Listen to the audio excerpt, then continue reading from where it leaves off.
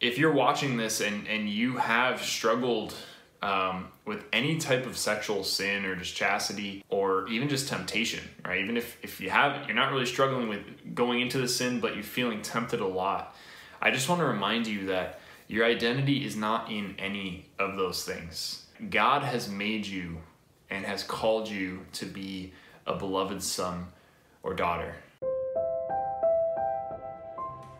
Hello everyone, my name is Adam Cross and I am a licensed marriage and family therapist and a youth minister in Southern California. Today I want to talk to you about not being defined by your sexual sins. Let me say that again. You are not defined by your sexual sins. On retreats and in ministry, I do share this part of my testimony and really struggle in chastity in different parts of my life. And for the longest time, I thought I was really defined by that.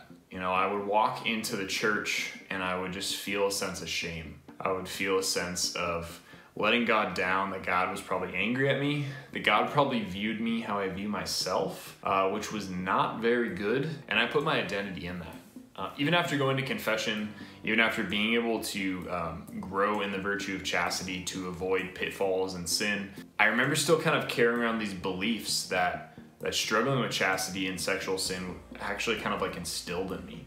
It wasn't until years later that I realized I was entertaining lies about myself in light of these struggles. If you're watching this and you have struggled with any type of sexual sin or just chastity or even just temptation, right? Even if you're not really struggling with going into the sin, but you're feeling tempted a lot, I just want to remind you that your identity is not in any of those things. God has made you and has called you to be a beloved son or daughter. When Jesus is baptized and the heavens are opened and the Holy Spirit descends like a dove upon him, we hear, "You are my beloved son, with whom I am well pleased." And that's not just to Jesus, that's to all of us. When we are baptized, we become the beloved. And I know what challenged me even more was the phrase that came after that, right? "Your beloved son or daughter, with whom I am well pleased." And I know for me that was really hard. I thought maybe I could be a beloved son, but God's not actually well pleased with me. I mean, look, I'm a mess. What challenged me even more was to realize that God was and is well pleased with me. Even for you, if you are in the midst of sexual sin, if you are struggling with temptation, God is still well pleased with you. And I know you might look at that and go, "Yeah, right, Adam, that's not true. How could he be?" But even throughout Scripture and the Gospels, Jesus goes to those who need help. He goes to those who are sick, and he calls them out of love, not out of judgment, not out of shame. He goes to them because he loves them, and he sees them for who they truly are. When we read, and he is well pleased, it doesn't mean he's pleased with sin or our weaknesses, but he loves us in spite of that, in the face of that. And he actually loves us in the face of our weaknesses and our sins because he's gonna work through them, in spite of them, for greater glory, for our goodness, right? For our benefit, for his glory.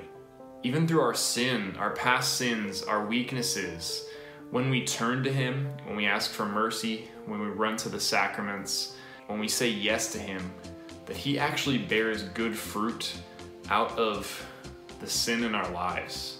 We can think, "This is who I am, I can't take this back."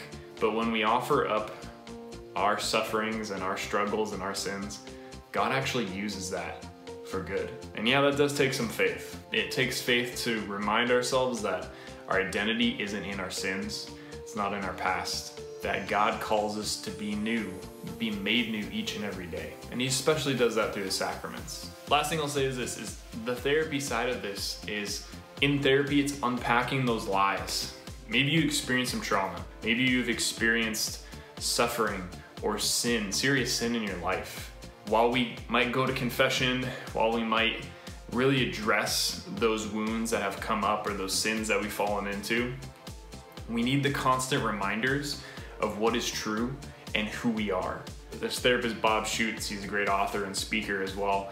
And I think he calls it spiritual amnesia, right? Where we need this reminder of who we are almost each and every day. because we forget each and every day who God is. We spiritually forget what is true. And so therapy can be a process of unpacking the lies about ourselves that we say, well, I am my sin. I am my addiction. I am not good enough. I am not lovable. God can't love me. Look what I've done. All these lies that we might still be entertaining, that might still be there, put in place from our past sin and our past shame.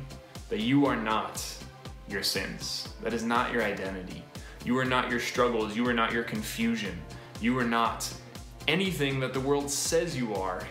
You are the Father's beloved son or daughter. That's what he's calling you to know. And that's what we need reminders of every single day of our lives. I do.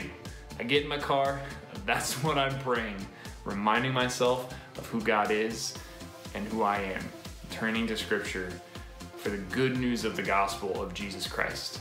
You are not your sexual sins. You are not defined by that. You are defined by God alone. And that's it. And I hope, if you're thinking of lies that are popping up, keep going, right? If you're thinking of unresolved trauma, unresolved effects of sin, even if you've gone to confession, or if you still need to go to confession, go. But also continue to do your work.